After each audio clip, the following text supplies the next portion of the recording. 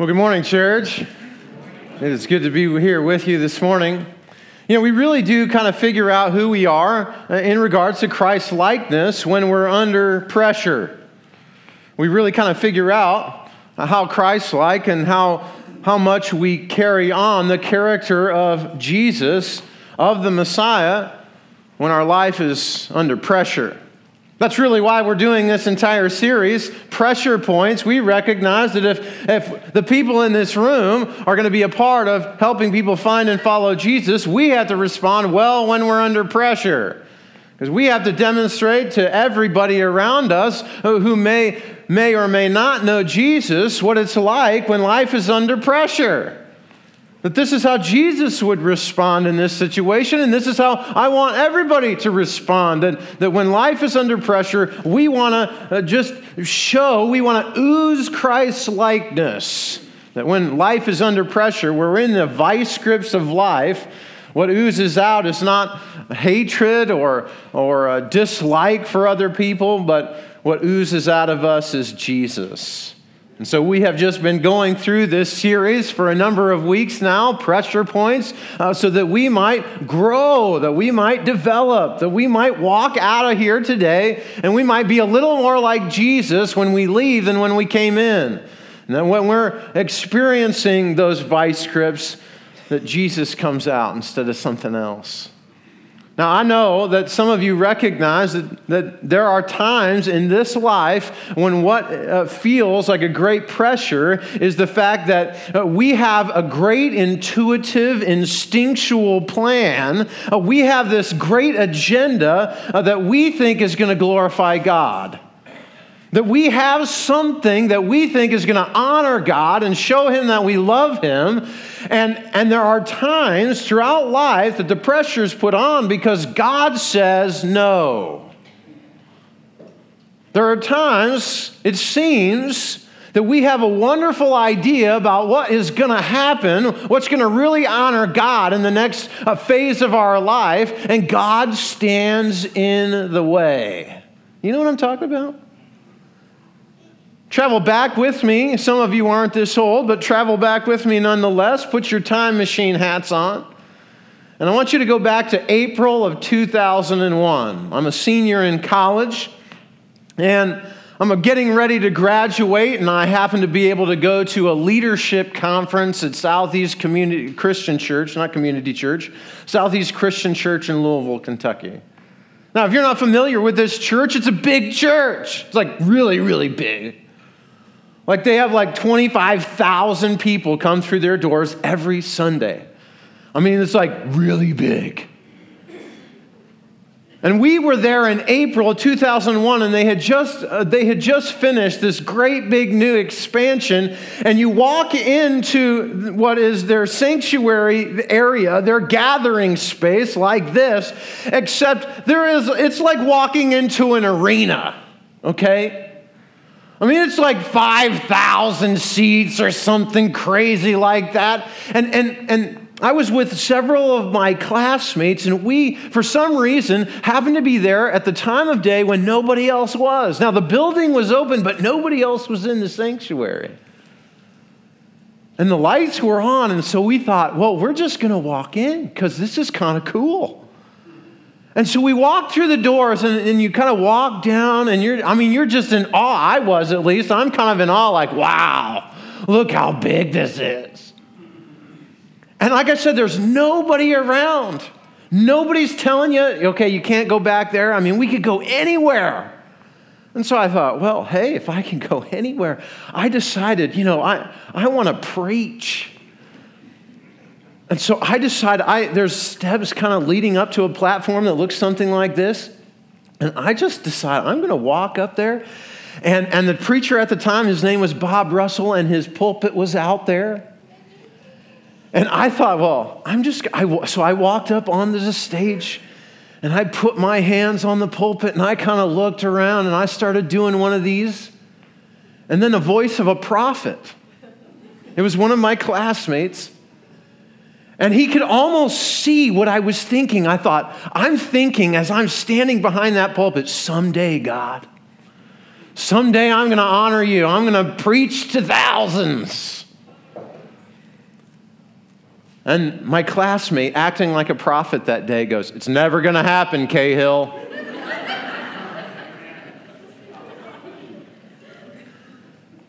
And I was hurt. But can I tell you, you know what? God has said no to that for me. God has stood in the way. Those opportunities haven't come my way. Sometimes life meets disappointment because even though we have really grand plans to try and glorify and honor God, God says no. God stands in the way. God speaks to us through people in a prophetic way and says, that's not gonna happen. And sometimes we have a tendency to kind of curl up and be kind of angry or disappointed. And so the question that we have to ask ourselves this morning is, how is it that I respond when God says no? What is it that I do to respond to God when God stands in the way and I have a tendency to respond by being disappointed? I mean, all of us probably have an instance or two in which we can point to in our life when we say, I know the thing that I feel like God is standing in the way of my life. I know that there are places that God has looked at me and said no, where God is just not allowing something to happen that I want to happen, that I would say, God, I would honor you in this, and I would give you praise in this, but God is saying no. Maybe that's a new job for you. Maybe you're like, God, I would honor you with this new job, and I would be able to tell people about you, and I would give you glory and letting me have this job, but it seems like the only person, the only entity in the entire universe standing in your way between you and a new job is God. That God simply is saying, no, don't go that way. I don't want you to go that way. I'm going to stand in your way. I'm going to say no. Maybe it's a move. Maybe you desperately want to move, and God is saying, no, I'm not going to let you move. Maybe it's that you desperately want to stay, and someone else and everyone else in your life is saying, no, you need to go. In fact, God is opening the door and saying, I want you to go. And you are saying, I don't want to go. And God is saying, no, you need to go. Maybe it is that you want to add members to your family. And it is that you desperately want this, and you would give glory to God, and you would say, God, I would honor you as a parent. And yet it seems that at this point in your life, God is simply saying, no, that he is standing in your way. Maybe it's a relationship that you desperately want to have. And you want a relationship in the worst kind of way. And you say, God, I would honor you in this. I would obey you in this. And it seems like God is saying no. And when God says no, there can be a little disappointment. In fact, there can be some frustration. And if you have had God say no to you, if you sense in the depth of your being that God somehow, some way is standing in the way between you and what it is that you think that you want, or that he has said no, I want you to know that you're in good company, because there's other people in the Bible, in fact, that have had to face this question that we're asking ourselves this morning. You see, there's a guy, and his name is David. And in fact, when we catch up with him in our story this morning, he is a king, and he has this grand vision of great intuition. He just has this instinctual idea of action that he wants to give to God. He looks over, and he's living in this really nice place, and he's going, man, I live in this really nice place. I got all the luxuries that I want. I got my dishwasher. I got that like stand-up refrigerator that opens up and you can walk into. Okay, David doesn't say all of that, okay? But you kind of have to read between the lines. He's got it all. He's living in a really nice pad, okay? He is in a really great spot, right? There used to be a show, The Lifestyles of the Rich and Famous. Some of you recognize that show? Yeah, that's David. He's living the lifestyles of the rich and famous. I mean, he mentions that he's living in this cedar place. He's got all the great stuff. And he says, hey, I'm living here. I got all this great stuff. But God, he's down there living in the tent. I probably better do something about that. And it's in the course of action, God is going to say no. Even though David has all the best of intentions, even though he has this great intuition, instinctual action to try and honor God, God says, I don't want you to do that. You're not my guy for that. And we're going to hear God's response to David after God says no. And we're going to hear David's response to God after God says no. And all of us in this room, we're going to walk away with a little answer in our pocket to how we can respond to God when God says no. We're going to walk away with something in our pocket, an answer in our minds, in our hearts, and to how we might be able to be challenged to respond rightly to God when God seems like he's disappointing us. So if that's of any interest to any of you this morning, I'm going to encourage you to grab a Bible. If you don't have a Bible, I'm going to encourage you to grab one. There should be one in the pew back in front of you. And we're going to be in 2 Samuel chapter 7. 2 Samuel chapter 7. Joshua judges Ruth. If you go to Ruth, then 1 Samuel and 2 Samuel. And we're going to be in chapter 7. So 2 Samuel chapter 7.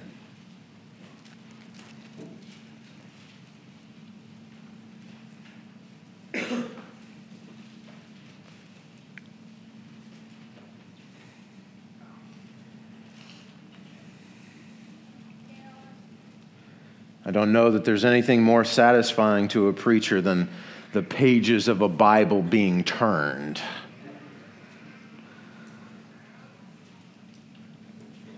I don't know that there's anything more unsatisfying than a cell phone going off in the middle of a service.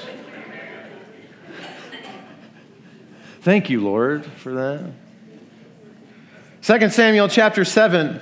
Sometimes we recognize that what seems like a clear yes on earth is a very clear no from heaven. Let's read verse 1.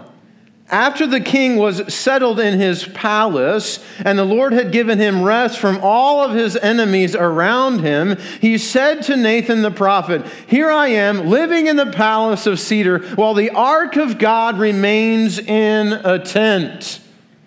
Nathan replies to the king, "Whatever you have in mind, go ahead and do it, for the Lord is with you." Now, it seems like David and Nathan, they have this good relationship. They're probably not just like the king and his prophet. It's probably more like these guys are friends. They know each other. They probably hang out and play bocce ball or something. I don't know. And they probably are sitting around and they're hanging out. And David's like, I'm here I am. Look at me. Nathan, you're a godly guy. I've got all this stuff. And God's sitting in a tent.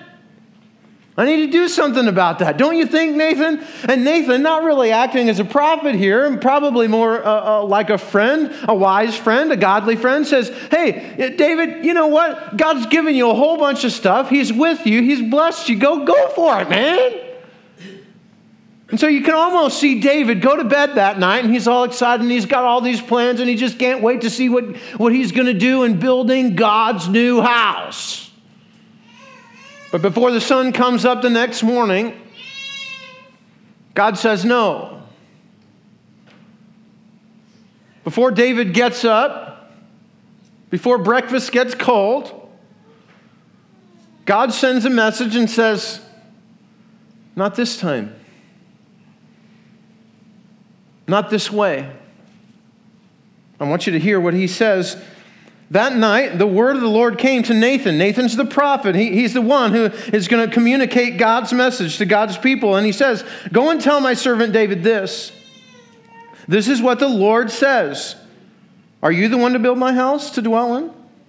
I haven't dwelt in a house from the day I brought the Israelites up out of Egypt to this very day. I've been moving from place to place with a tent as my dwelling. Wherever I have moved with all the Israelites, did I ever say to any of the rulers whom I commanded to shepherd my people Israel, 'Why have you not built me a house of cedar?' Did I ever say that? No. And God is saying in rhetorical question, hey, listen up, you're not the guy. I never asked for that. In fact, there's a theological issue going on here. David is saying, I want God to be permanent. I want him to be in this place. And God is saying, since when did I ever need a place to be? I have always been a God on the move. I have always been a God who is with my people wherever my people happen to be, wherever that happens to be. He says, have I ever asked for this? You see, in a very eloquent sort of way, God says to David, you're not the guy. That's not what I'm asking for. It's hard to hear no, isn't it? Or is it just me? It's hard to hear no. Because sometimes in our intuition, in our instinctual act to try and be honoring to God, we don't bring our agenda to God ever. We have to go to God so that he can give us his agenda. You see, God isn't impressed with our intuitive action projects. You know what honors God? You know what glorifies God more than anything else? Our obedience to his word. It doesn't really matter what our projects are. It doesn't really matter how we think that we can honor God with our projects. You see, David didn't go to God with this. He just thought, hey, this would be cool. I want to do this for you, God. And God goes, since when do I need this? You see, we don't bring our agenda to God. God brings his agenda to us. And right here, God just simply says no. Now, I want you to hear very clearly, after God says no to David, after he says, David, that's not my agenda. That might be on your agenda, but that's not on my agenda. I want you to hear how God affirms David even after he said no. You see, God doesn't say no angrily to David here, just like he's not saying no to you angrily. He's not standing in your way just so that you'll be angry. You see, after he says no to David, he comes alongside of David. It's almost like God himself recognizing that David wants to honor God, to glorify God. God comes around David. He puts his arm around David and he says, now, David, it's going to be okay because I have a great plan for you. And I want you to hear the affirmation that God gives to David. He says, I affirm you, and I have affirmed you in the past. I'm going to affirm you in the present, and I have a great affirmation for you in the future. There's something better that you can't quite see that I can see, and that's why I'm standing in your way. Look with me at what God says after he says no to David. Look at verse 8 with me. He says, now then, tell my servant David, this is what the Lord Almighty says. Recognize how many times God is going to say, I, to David. This is what the Lord Almighty says. He says, I took you from the pasture and from following the flock to be ruler over my people. I have been with you wherever you have gone, and I have cut off all of your enemies from before you. Now I will make your name great, like the names of the greatest of the earth, and I will provide for you a place for my people Israel, and will plant them so that they can have a home of their own and no longer be disturbed. Wicked people will not oppress them anymore as they did at the beginning and have done ever since the time I appointed leaders over my people Israel. I will also give you rest from all of your enemies. The Lord declares to you that the Lord himself will establish a house for you. When your days are over and your rest with your fathers, I will raise you up from your offspring to succeed you, who will come from your own body, and I will establish his kingdom. He is the one who will build a house for my name, and I will establish the throne of his kingdom forever. I will be his father, and he will be my son, and when he does wrong, I will punish him with the rod of men, with floggings inflicted by men. But my love will never be taken from him, as I took it away from Saul, whom I removed from before you. Listen to this. Your house and your kingdom will endure forever. forever before me. Your throne will be established forever. So God said to David, David wants to do this grand thing for God. He says, I want to honor you by building this house. I want to give you a place to dwell in that's like my palace. And God says, no. God stands in the way to David's great grand plan. Why? Because God has something else in store for David. And he gives him some level of affirmation to say, look, you're still my guy. Look, I've been with you in the past. I'm going to be with you in the present. And there's a great future that I have in store for you. I have a great plan. Gang, we should not be surprised that even though God says no, he comes along with his hand and says, I still affirm you. I still have a great plan for you. Don't give up.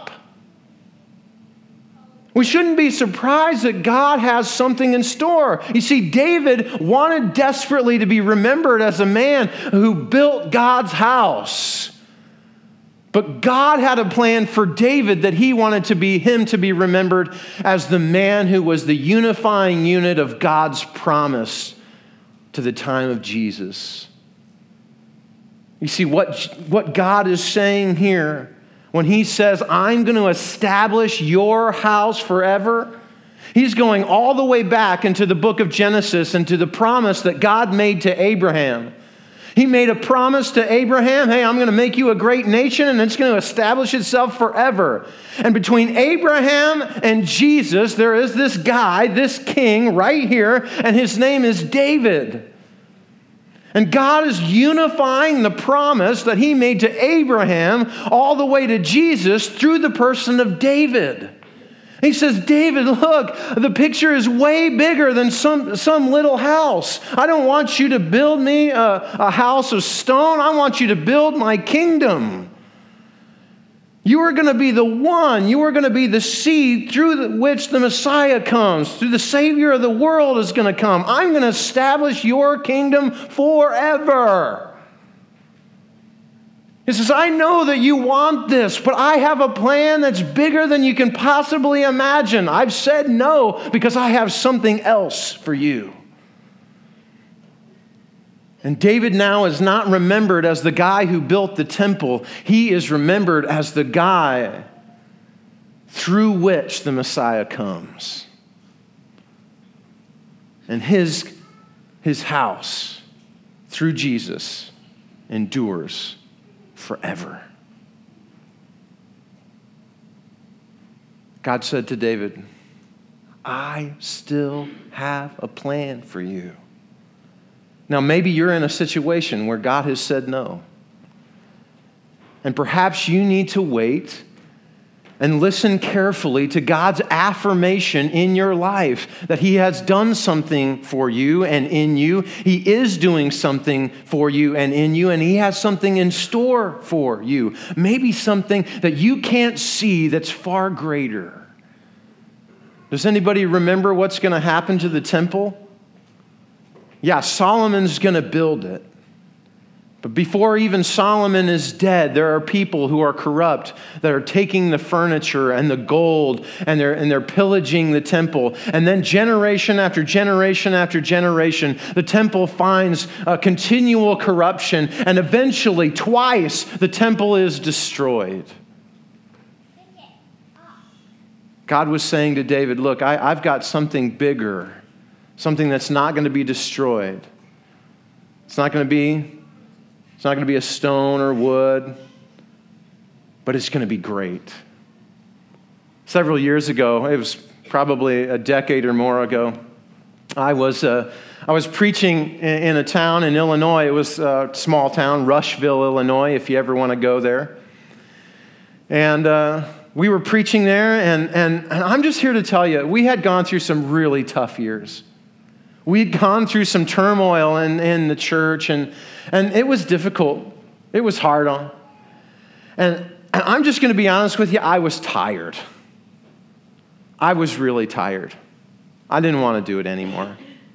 And I thought, you know what? I'm going to honor God. I'm going to get out of Dodge. I'm going to go somewhere else. I'm going to begin a different ministry.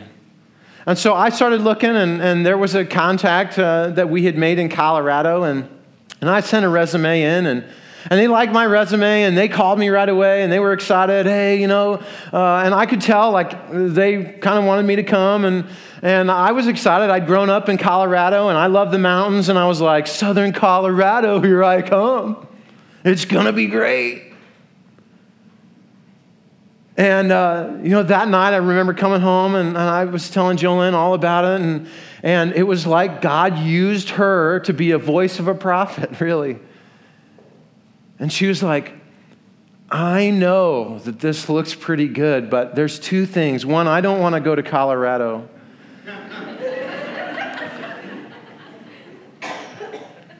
But the other was this. I don't think God's done with us here. And I'm not sure that we're ready to say goodbye. And over the next coming weeks, as I prayed through that, it became very clear that God was standing in the way.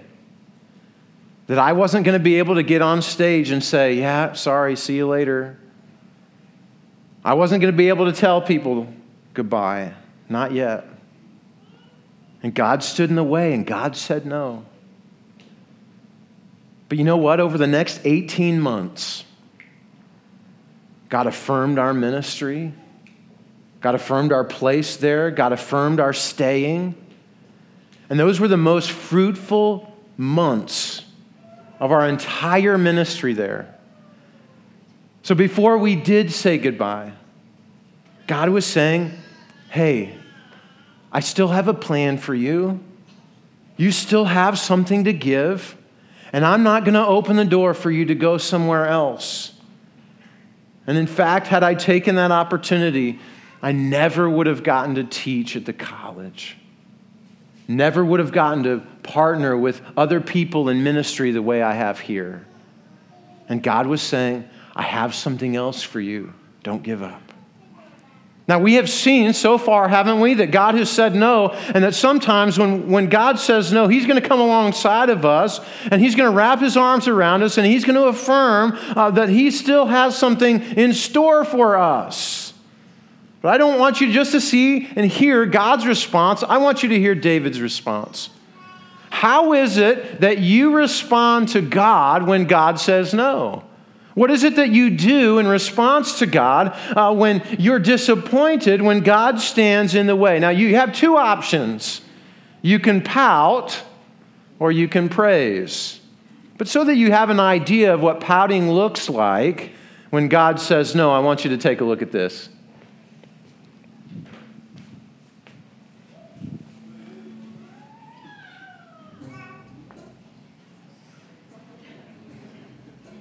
No.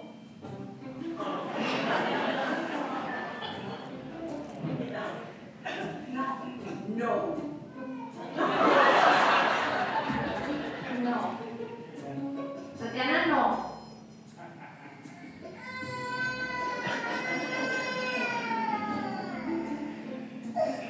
Kendall. No, ma'am.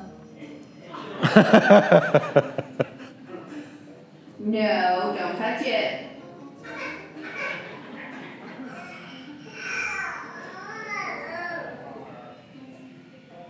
No, sir.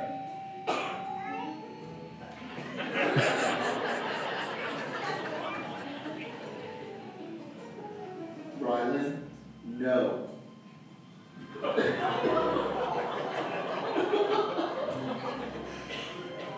Cooper? No.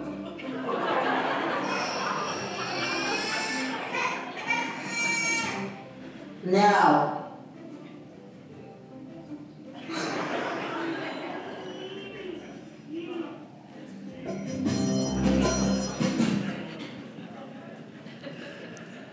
Well, now you know what you look like sometimes when God says no. When God says no, you have an option. You can pout or you can praise. You have an opportunity, you have a challenge this morning on how you will respond. Will you pout or will you praise? Notice what David does, if you want, and you're still with me. Look at what David does in verse 18. Then King David went in, and listen, he sat before the Lord. And notice what he says. Who am I? Who am I, O sovereign Lord? And what is my family that you have brought me this far? And as if this were not enough, in your sight, O sovereign Lord, you have also spoken about the future of the house of your servant. Is this your usual way of dealing with man, O sovereign Lord? By the way, that's a rhetorical question. The answer is no. What more can David say to you? For you know your servant, sovereign Lord. For the sake of your word and according to your will, you have done this great thing and made it known to your servant. How great you are, O sovereign Lord. There is no one like you, and there is no God but you, as we have heard with our hearts.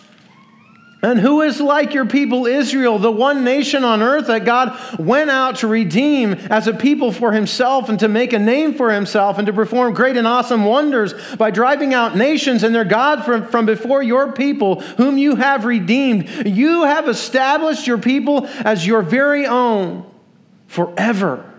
And you, O Lord, have become their God. And now, Lord, keep forever the promise you have made concerning your servant and his house. Do as you have promised. David could have pouted.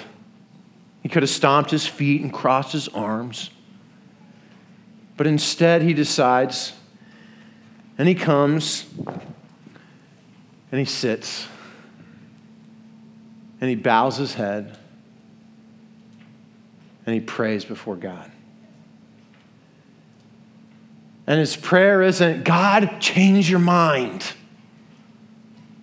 His prayer isn't, God, I want you to turn your no into yes. He sits before God, and here's what he says. You're God, and I'm not. I'll be your servant.